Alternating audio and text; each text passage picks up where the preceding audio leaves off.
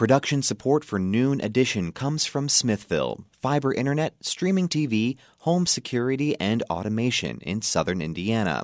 More information at smithville.com. And from Integrity First Insurance, provider of Erie Insurance for all your auto, home, life, and business insurance needs. More information at 812-269-8897 or integrityfirstinsuranceservices.com. And from Bloomington Health Foundation, partnering with local organizations and citizens to invest in programs that address our community's health needs. Bloomington Health Foundation, improving health and well-being takes a community. More at bloomhf.org.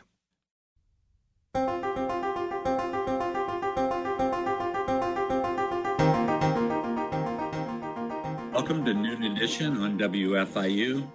I'm your host, Bob Zaltzberg, hosting today with WFIU's News Bureau Chief, Sarah Whitmire. We're talking with our guests about the U.S. Withdrawal from Afghanistan, the Taliban's quick takeover, and we will be talking with them about those issues and also about the two suicide bombers that killed, I think the death toll has risen to over 170 people yesterday outside of the airport gates.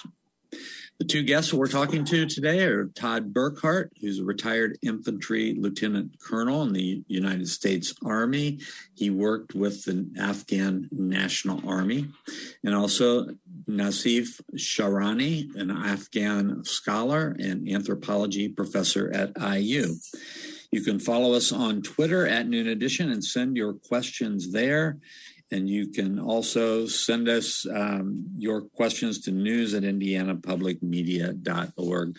Well, thank you very much, both of you, for joining us. I mean, the news coming out of Afghanistan has been pretty grim for a while now, but certainly over the last couple of weeks.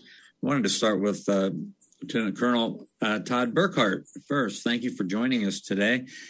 And I just wanted to get your sort of your overall take on what's going on. I know you invested a lot of time and energy in Afghanistan. Probably have some emotions roiling through your body and your brain right now. What's it been like watching what's going on? Yeah. Hey, first, just want to say thank you for the opportunity. Really appreciate it. I did spend some time in Afghanistan working with Afghan National Army Special Operations Command, working with commandos and special forces all across Afghanistan. I think it's been a roller coaster of emotions this last week, which really, after yesterday, became incredibly tragic. And I think the mood has significantly changed from, I think, the beginning, last Sunday. I do have friends in Afghanistan, both Afghan officers and interpreters, translators that I worked with that I've been desperately trying to get out of Afghanistan. And it's overwhelming because of so many Afghans who worked with U.S. and coalition forces will not get out. Mm-hmm. I want to ask the same question to Professor Sharani. As you watch this, what are your just your overall views? Thank you very much, Mr. Salzberg, for inviting me to this forum. Obviously, the tragedy is immense for the people of Afghanistan. I obviously feel for American citizens, particularly soldiers who lost their lives yesterday. And I understand there are some Hoosiers who are also serving at this time at the airport. But one thing that you have to remember that the reports are only talking about the two bombs that happened at the airport. There were other bombs in western part of Kabul, in an area named Kutay-Sangi, where a magnetic bomb was apparently placed on Taliban pickup truck, which also exploded, and there have been other incidents as well. So what this is telling us is the beginning of essentially another phase of warfare in Afghanistan. The people of Afghanistan are on edge. They are suffering in ways that we cannot really imagine. The fear is pervasive in the entire country. We're talking only about the small segment who may be able to get out or are being helped by the United States and other countries to get out. But we're going to be leaving essentially close to 35, 40 million people in the country in a perdition that has been created by Taliban. And with our help, we started fighting them 20 years ago, and then leaving the country to them 20 years later is nothing but a tragedy, if anybody wishes to imagine that. All right. Thank you both for those opening comments. Colonel Burkhart, so, with the time that you spent there, how is this surprising to you, I guess, would be my question. How did you think that did you think this could be a successful operation, and are you surprised that it's ending in such a way?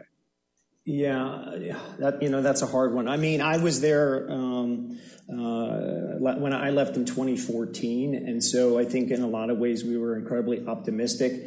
I worked with the elite of the Afghan forces, so the commandos and special forces, who really did the lion's share of the fighting.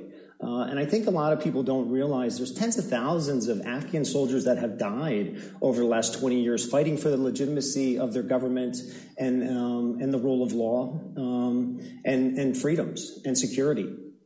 And so had tremendous opportunity working with a group of soldiers that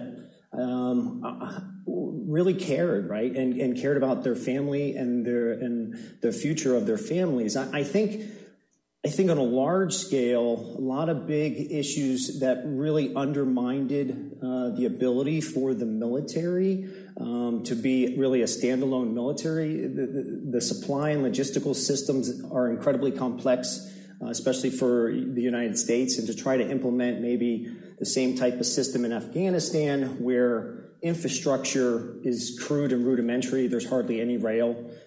Even highway systems are really inadequate for a country of that size. And so I think just a matter of just regular supplies of food, ammunition, clothing, uniforms, boots, pay even. Some of these soldiers, lived incredibly austere and Spartan lives.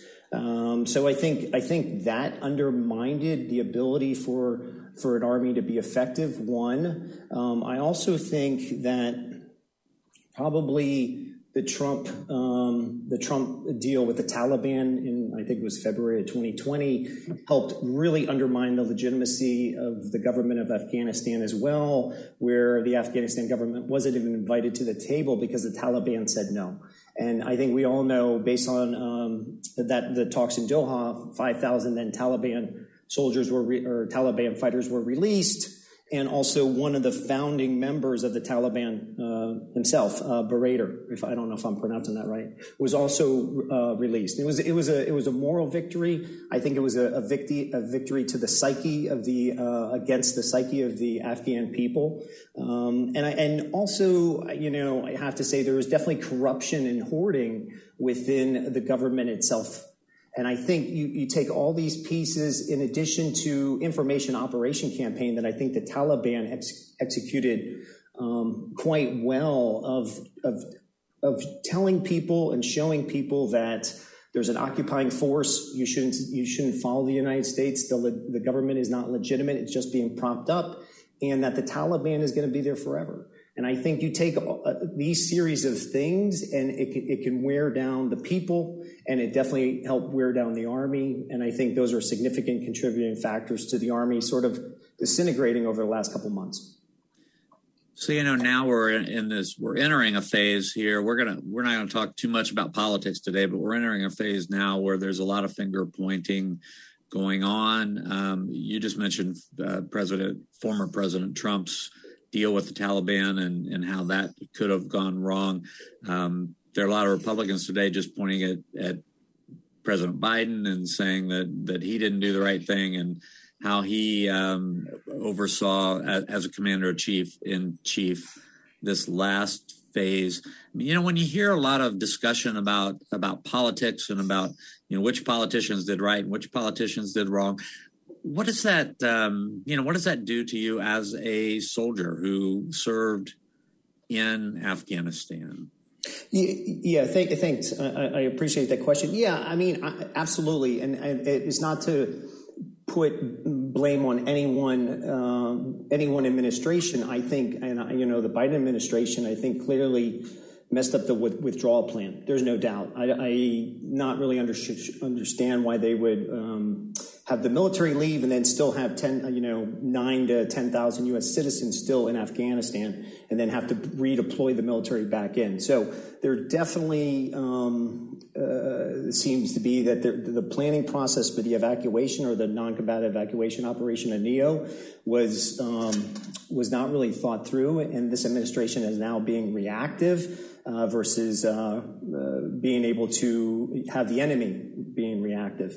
It's interesting over the last 20 years with 4 different administrations from the Bush administration to the Obama to the Trump to the Biden administration, it seemed to me through the years that no administration really knew what to do with this. No empire has ever been successful in Afghanistan. I mean, the Greeks, the Brits, the Russians, and the U.S. We've all failed, and so incredibly hard place. And Nazif can talk much more about tribalism and just the way the country's comprised. But I think in a lot of ways there was never a multilateral political solution to the issues that were there, and it sort of fell upon the military to kind of figure out what makes sense and how to make it work and develop a course of action. And with each president, it seemed, well, hopefully the next administration can figure out what to do with Afghanistan. And that was a shame.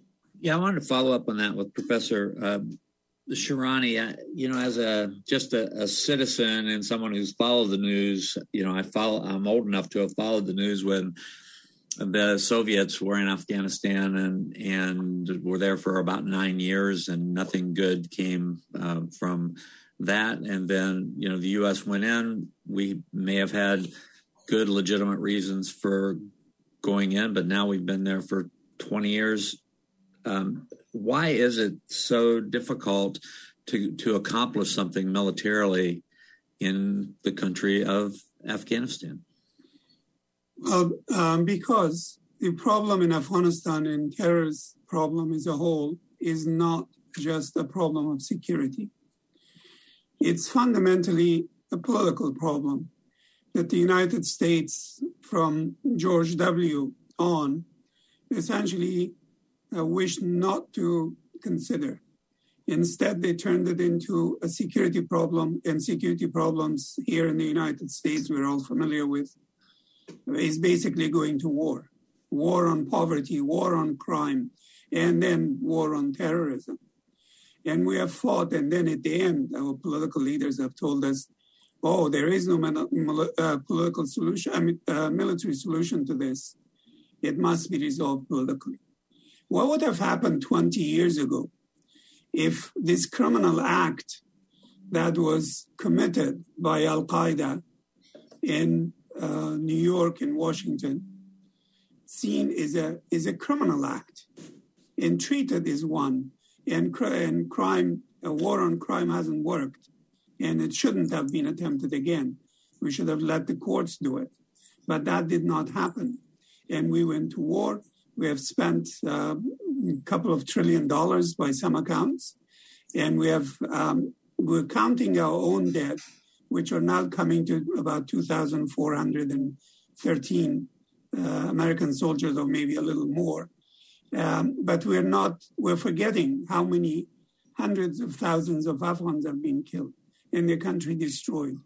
And if we had, in fact, looked at this as a political problem, we would not have partnered with thieves and kleptocrats in Afghanistan, people who were already known to have shady characters, and people who were also that we empowered, representing the United States of Afghanistan, were in fact partners in crime with Taliban. They were already business partners. Zal Khalilzad, who was sent as a special envoy of George W., had consulting relationship with Taliban in their first round of rule in the 1990s. but he was sent there to negotiate, to become special envoy of the president and then ambassador of the United States of America. He is a tribesman in Afghanistan, and Colonel Burkhardt referred to that. Tribalism, particularly Pashtun tribalism in Afghanistan, is something that has been part of the problem in the country because members of this particular tribe who have been governing elites of Afghanistan have essentially claimed special privileges to them.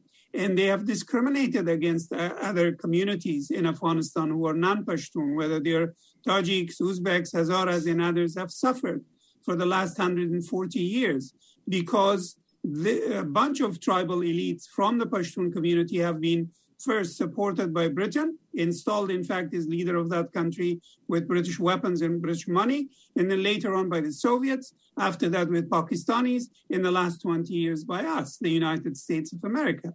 We did not really wish to create a proper governance in Afghanistan. If we had, I assure you, the Taliban would be in power today. They did not, in fact, do much for the first 4 years of our intervention, because they were destroyed very quickly with only about 200-300 American soldiers on the ground. The rest were done by the local population. And then what we did, we basically, instead of helping create a better governance system, we kept sending troops, and then took the war to Iraq. So that there is something seriously wrong with our foreign policy. And I should also mention, Washington Post published 6-part series on how American government deceived the people of the United States in their war in the United States in 2019. Who took notice of that? No one. So our problem is really, this was fundamentally a political problem. It needed a political solution, and there was a reasonable solution suggested repeatedly by me and many others. Nobody took it seriously. We went on our war, and people made lots of money, particularly those who are part of the military-industrial complex, especially the ones who are making weapons, selling weapons, and serving the military.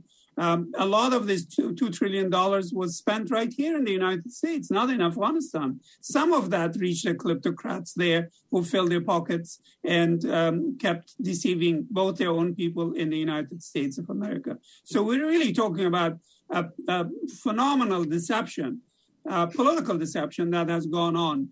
You know, when soldiers are sent, they do their job. And indeed, as Colonel Burkhardt said, the special forces of Afghanistan were very well trained, well equipped, and so forth. But why did they fail? Because of their political leadership didn't exist. People did not trust them. People are fed up with them. And Taliban also took advantage of that, saying, look what America has brought to us. A bunch of thieves running the country who are dishonest, who are stooges, who are this, that, the other. And it's not difficult for people to understand that. But the problem is Taliban are also equally hated. So that there was and there is a serious crisis of leadership, political leadership in Afghanistan. And unfortunately, we here in the United States have also suffered from the same problem, crisis of leadership in the White House for the last 20 years at least, having to do with the war in Afghanistan and many other wars that they have indulged in.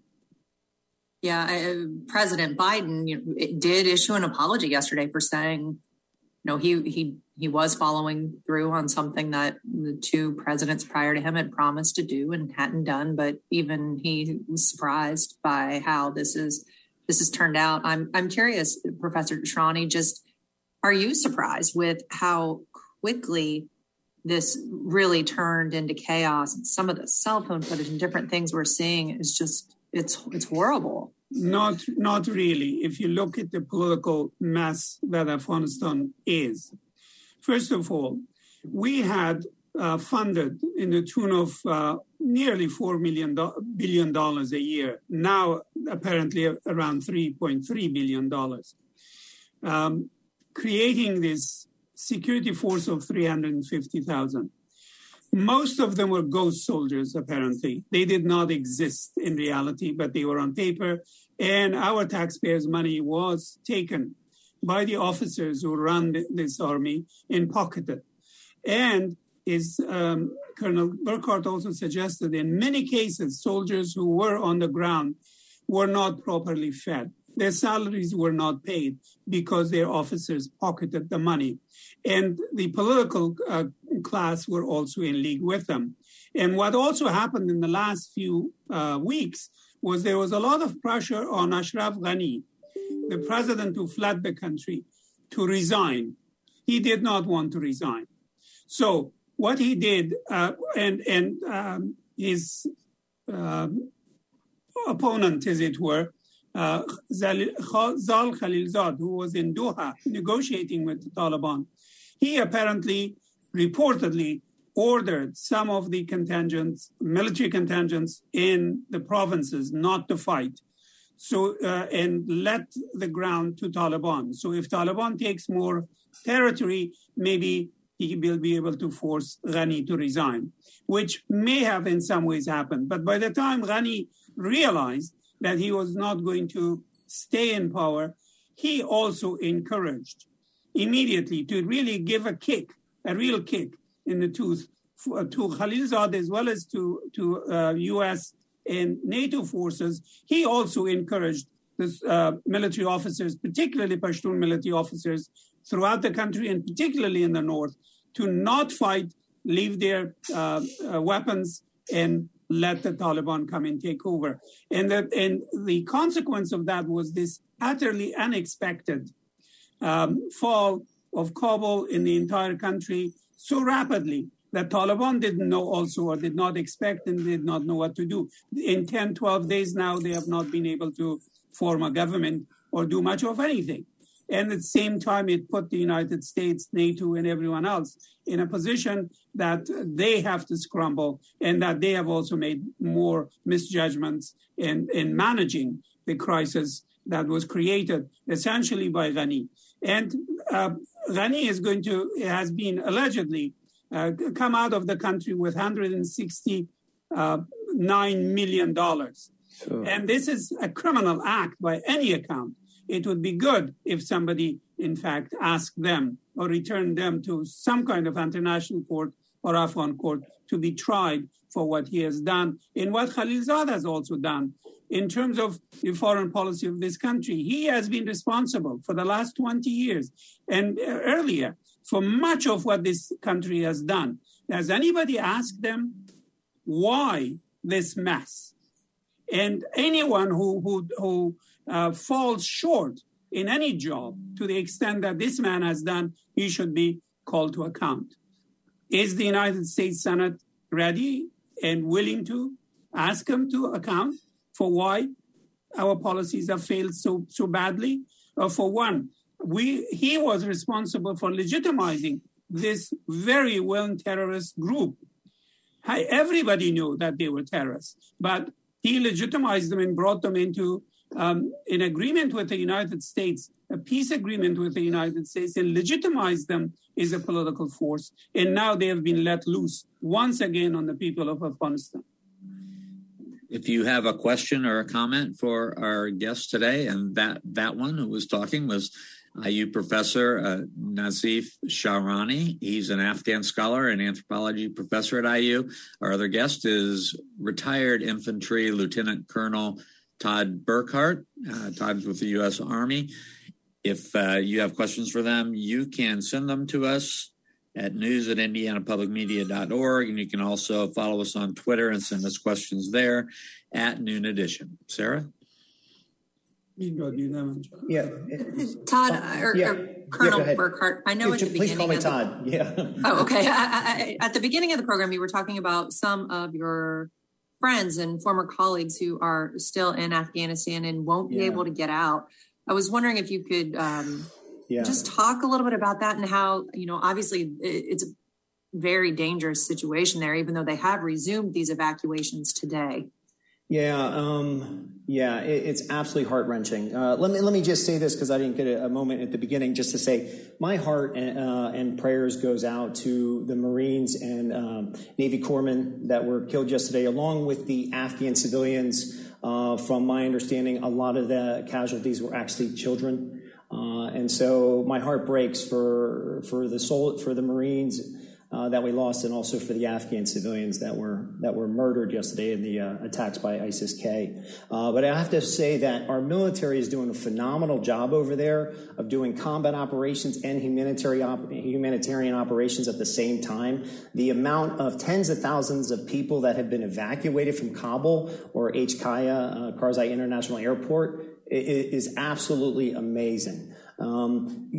So I am working with a few of my counterparts that I got to know incredibly well when I was in Afghanistan. As I mentioned, a couple of them are Afghan special operations officers, and a couple of them are interpreters. It's been hard and it's been difficult, and WhatsApp is a great source in order to communicate and talk in real time with my counterparts over there. I have to say, I think what happened last Sunday when Kabul fell, veterans and contractors and former agency people who had worked in Afghanistan, along with other great civilians who have worked with NGOs, non-governmental organizations over there, all start trying to figure out what we can do to get people out. Because it didn't seem like the United States had a plan for people that we promised. I promised people, right, that, they worked for us. They put their own lives and their families' lives in jeopardy for years, working with us. And so to make a promise to somebody and that we have your back, and then it seems like we're leaving, and it was, honestly, to be frank, it was like deuces, we're out. And it's hard for me to reconcile something like that. After being there and just being in some amazing harrowing times with Afghans and U.S. soldiers being killed, and so there's some amazing groups that had come together in the last week. And I just want to say to Team America, Digital Dunkirk, No One Left Behind, Arc Salus, Airlift 21, these are all groups that stood up that are comprised of veterans, civilians, former agency folks, and contractors that are working together with people who are in Kabul, in Afghanistan, to try to get people out, SIV applicants and others, because it didn't seem like our government really had a solid plan to do that. And so I have been working with all of these different organizations as a way to get some of my friends and contacts out. It's been incredibly difficult. And I think with the attacks yesterday, I'm still in the process of trying to help people get out of Kabul.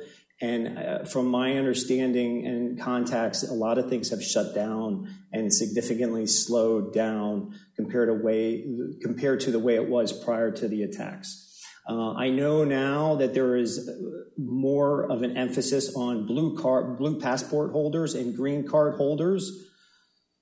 And I don't really know regarding people who are have SIVs if we're going to make it by the deadline by the August 31st, which is sad.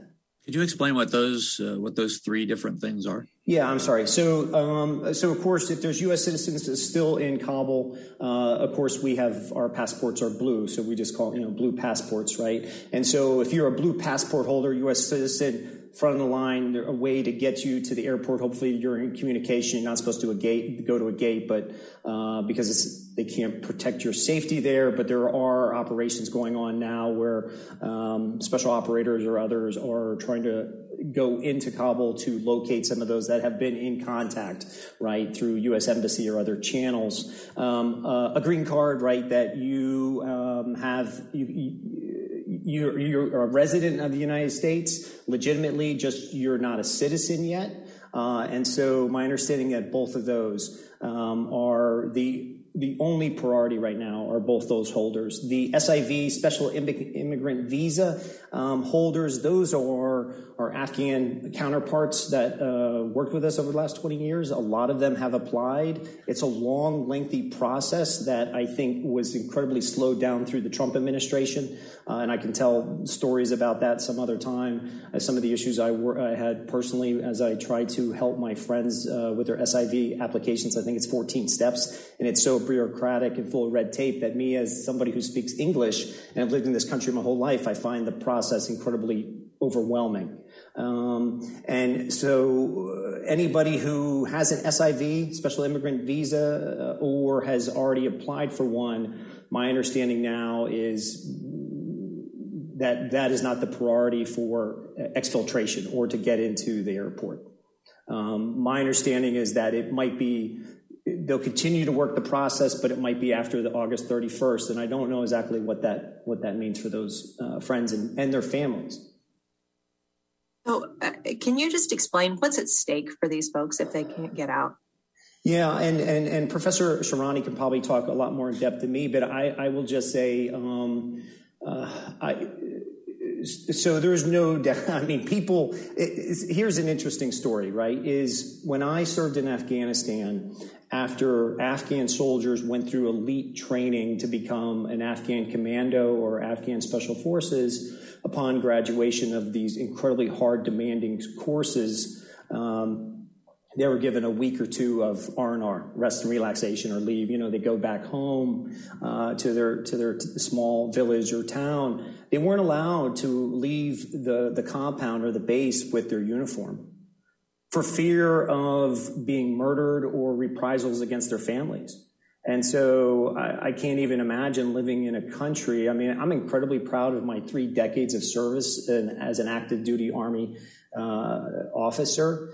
And I can't imagine living in a country that is so insecure that you can't, or unsecure that you cannot wear a uniform back home. So it's heart-wrenching where women, right, will not have the opportunity for any type of education except probably the interpretation of what the Taliban says is the Quran.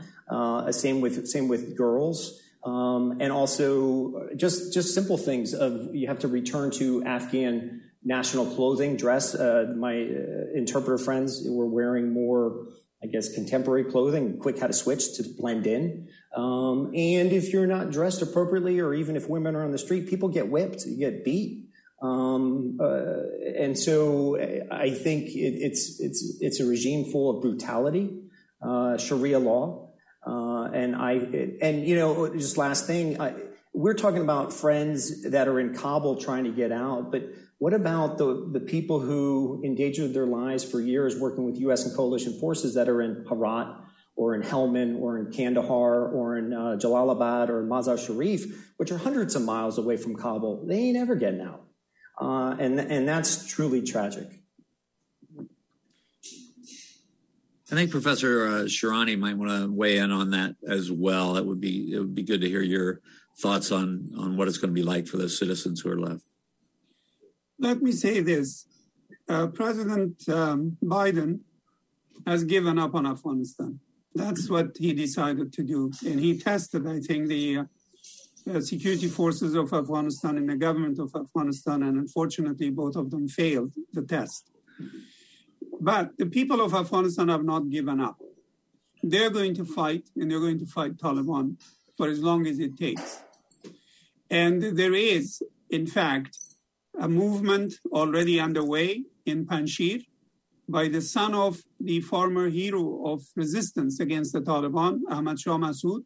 His young son, who is about 30, 31 years old, is named Ahmad, also Ahmad Massoud. And that a lot of former special forces soldiers with some of their weapons have made their way to Panjshir. And a lot of other resistance fighters have also moved to Panjshir. And there are also attempts inside the country, especially in the mountains in the north, to organize resistance against the Taliban. So Taliban will not be left to terrorize the country, although some of them are trying to come out, as Colonel Burkhardt has mentioned. And how many of them can we bring out, really? I mean, we have affected millions of people, hundreds of thousands of them directly working with us or indirectly being involved with what we did during the last 20 years. So to focus on bringing out people from Afghanistan and feel good that we have rescued some, but leave the rest under Taliban control is really a moral challenge that we as citizens of this great country have to face. And our foreign policy makers also have to face. It's going to be disastrous for the people who will be left behind under the control of Taliban. Taliban have said in the last few days that they're going to give amnesty to everybody. They're not going to take revenge. They're not going to restrict women and so forth. All of these have been false. All of them. They have, in fact, been killing. They have been taking revenge on people, and they have been searching people's homes and arresting them, hanging them, shooting them. And women have not been allowed to go to their work. If they have appeared there, they have been essentially told, go home, we will pay your salary. Although that salary doesn't exist yet because there is no money for them to pay anybody. They cannot. One of the other remarkable things that has happened is the last 5 years of Ashraf Ghani's reign in Afghanistan was to digitize the government files, the bank files, everything.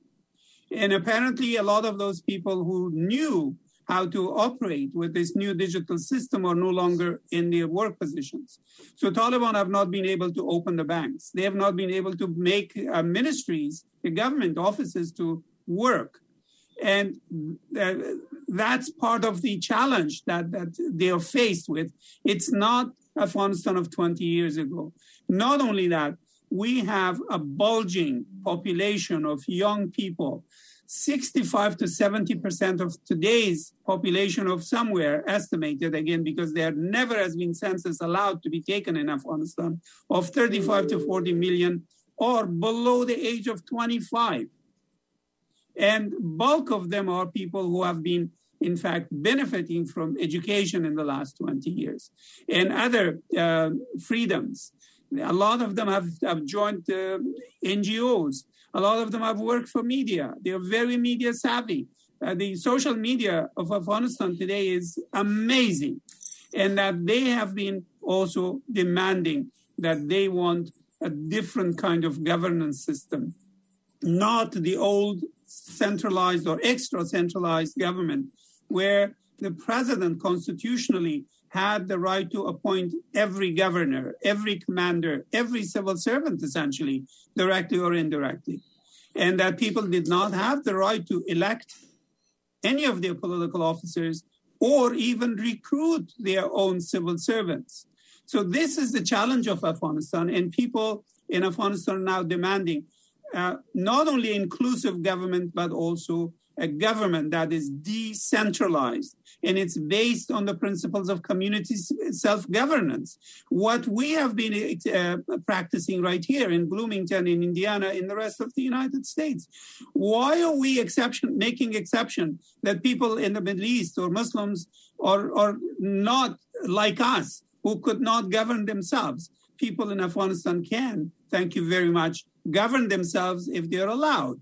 They have not been allowed because the governments that have been empowered have been given weapons and given money by outsiders and imposed on their own people who have not allowed them to govern themselves. This is what the youth and what Ahmad Massoud and his group in Panjshir are demanding right now. And they are in negotiation with Taliban. Will Taliban accept those demands? I doubt it. And if they're not going to essentially concede the wish of the people of Afghanistan, I'm afraid we're into another decades of war. Maybe without the United States, but I doubt that it would be without the United States either, because China and Russia are embracing Taliban, and they are, in fact, closing in to side with the Taliban, in which case we may have to, in the name of the interest of the United States in the region and so forth, have to go back and support those who are going to be supporting the Taliban in their horrible criminal regime. So that we may have to, in some ways, be back in there, but it would have been much better if we had indeed approached this problem of terrorism, not just in Afghanistan, but globally, is a political problem that needs to be addressed, and it cannot be addressed by war. And we have been proven that there is no military solution to these problems. So when are we going to come to senses and say it's a political problem and let's look for political solutions, and that they can be found if we try? Professor Sharani, I just want to add one more thing, if I could, Bob, on that. Absolutely. When Professor Sharani was talking about the Taliban, just getting WhatsApp texts and voice texts from my friends over there, Taliban, of course, you don't see this on the media because the only place where the media is located is right around the airport, of course. But there are definitely cases of Taliban door to door and finding commandos who did the lion's share of the fighting against the Taliban and of killing them, hanging them. And also a lot of Afghans trying to make their way to the gates. This is prior to the attack. This is last week I'm talking about. Were afraid to go through Taliban checkpoints because any documents in English were confiscated.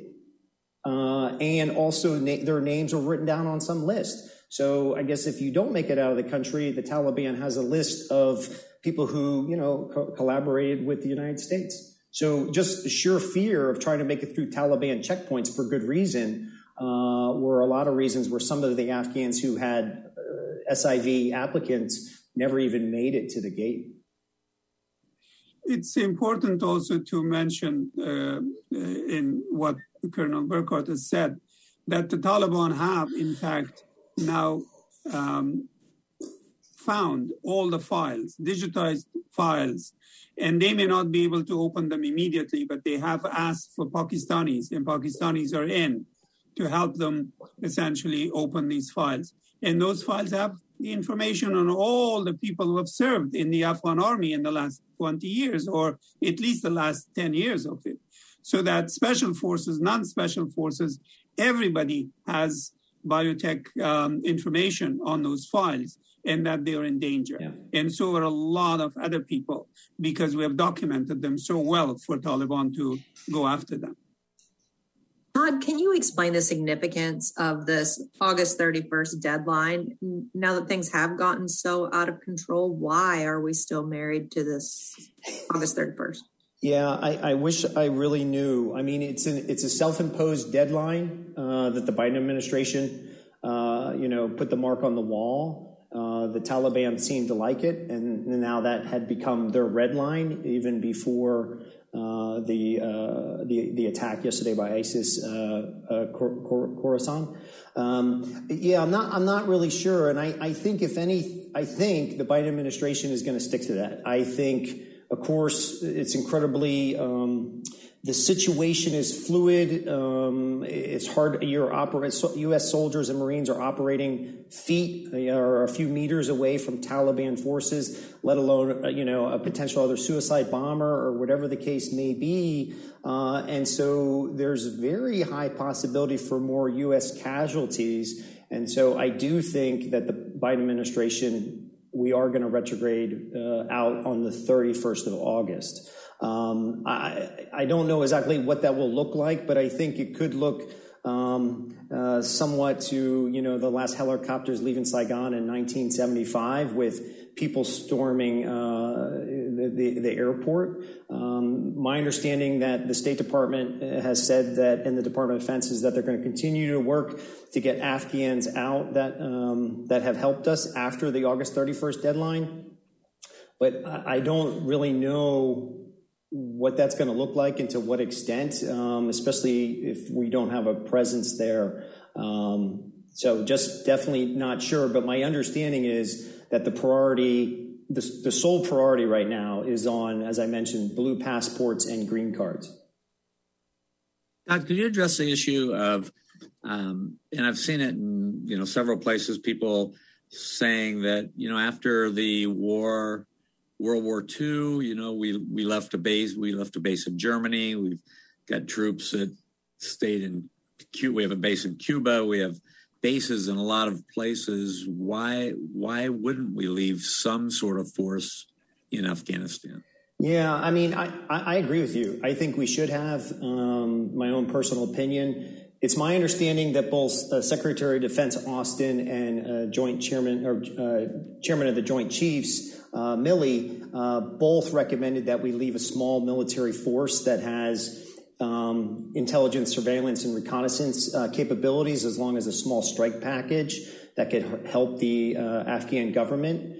However, Secretary of State and National Security Advisor, Secretary of State Blinken and National Security Advisor Sullivan recommended that we do a full withdrawal, and President Biden agreed to that. But you're absolutely right. I mean, we've had troops in Japan since the end of the war. We've had people in Germany since the end of the Second World War, and we have U.S. soldiers and Marines and sailors and special operations forces in over 100 different countries currently. And so a small presence, I think, would have made a lot of sense. The Biden administration says, hey, it has over-the-horizon capability to strike, and we do, right? We have one of the greatest, if not the greatest, militaries in the world. I think the problem is without having a presence in Afghanistan, we lose significant human intelligence capability. And as Professor Sharani said, the Taliban don't really have any semblance of how to run a government and a country, or have security across all of the Afghanistan, which is about the size of Texas. So how can the Taliban prevent ISIS-K, right, developing and gaining capacity, or other terrorist organizations? And it could potentially be a hotbed for other insurgent groups, other terrorist organizations, where we're not going to have the presence or platforms located right there to deal with those as they emerge, or even really realize about it, because we don't have the human intelligence anymore.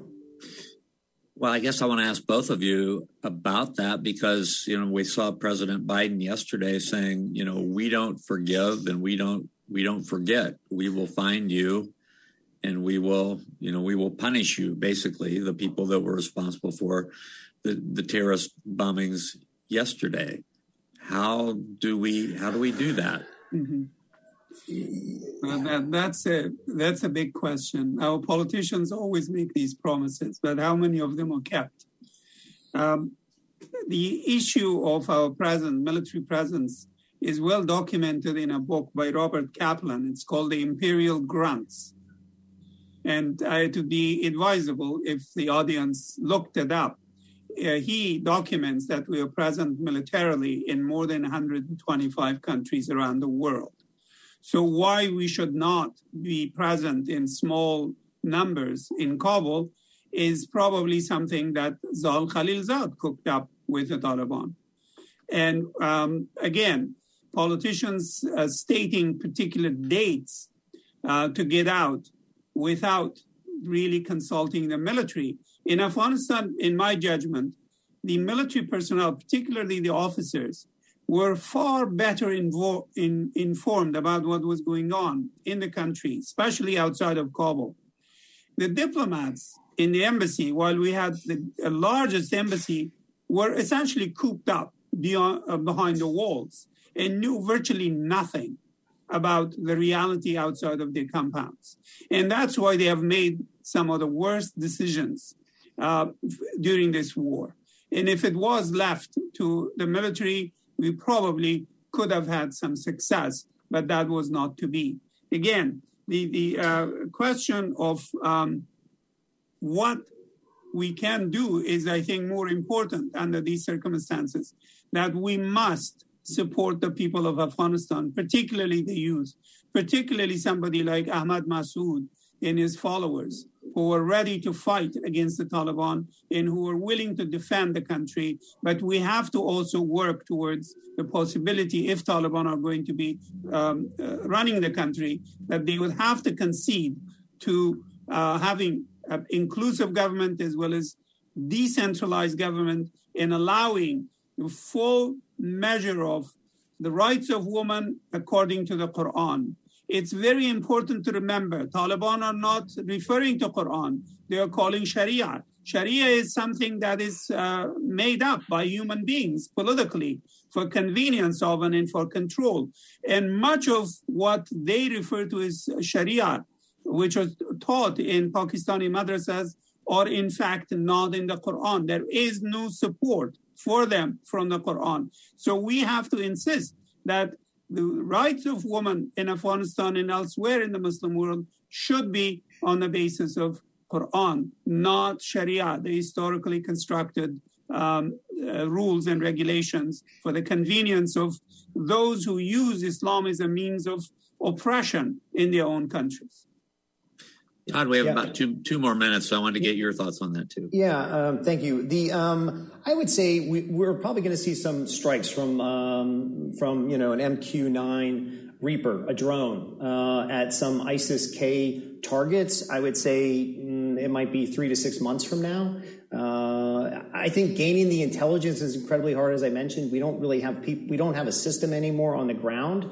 Some of that will probably come through signal intelligence, through chatter, through phone, through text, through WhatsApp, right? And then trying to track that down. It's also incredibly hard, this type of enemy, right? It's not like fighting a state or, another political sovereignty where, there's a geographical location where that country is.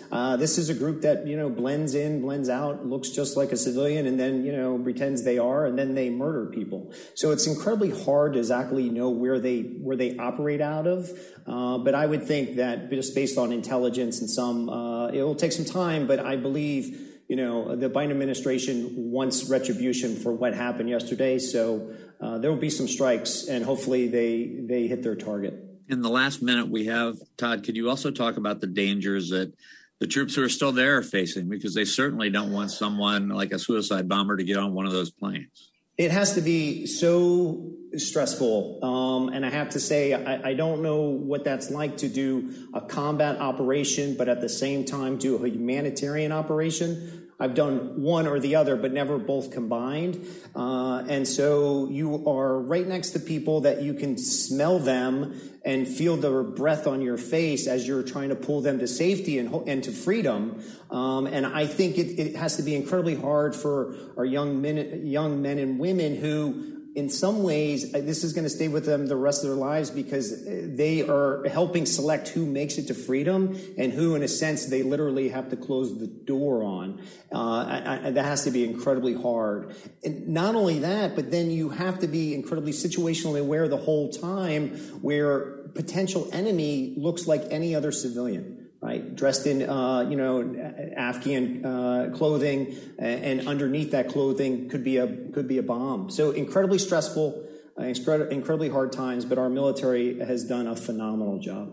Thank you very much to Todd Burkhart, retired infantry lieutenant colonel of the United States Army, and also Nassif Sharani, Afghan scholar and anthropology professor at IU. I want to thank my co-hosts, Sarah Whitmire, our producers, Holden Abshir and Benta Boutier, and engineer John Bailey. I'm Bob Zaltzberg. Thanks for listening to Noon Edition.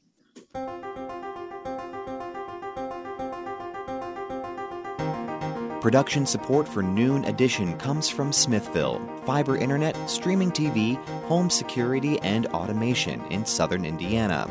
More information at smithville.com. And from Integrity First Insurance, provider of Erie Insurance for all your auto, home, life, and business insurance needs. More information at 812-269-8897 or integrityfirstinsuranceservices.com.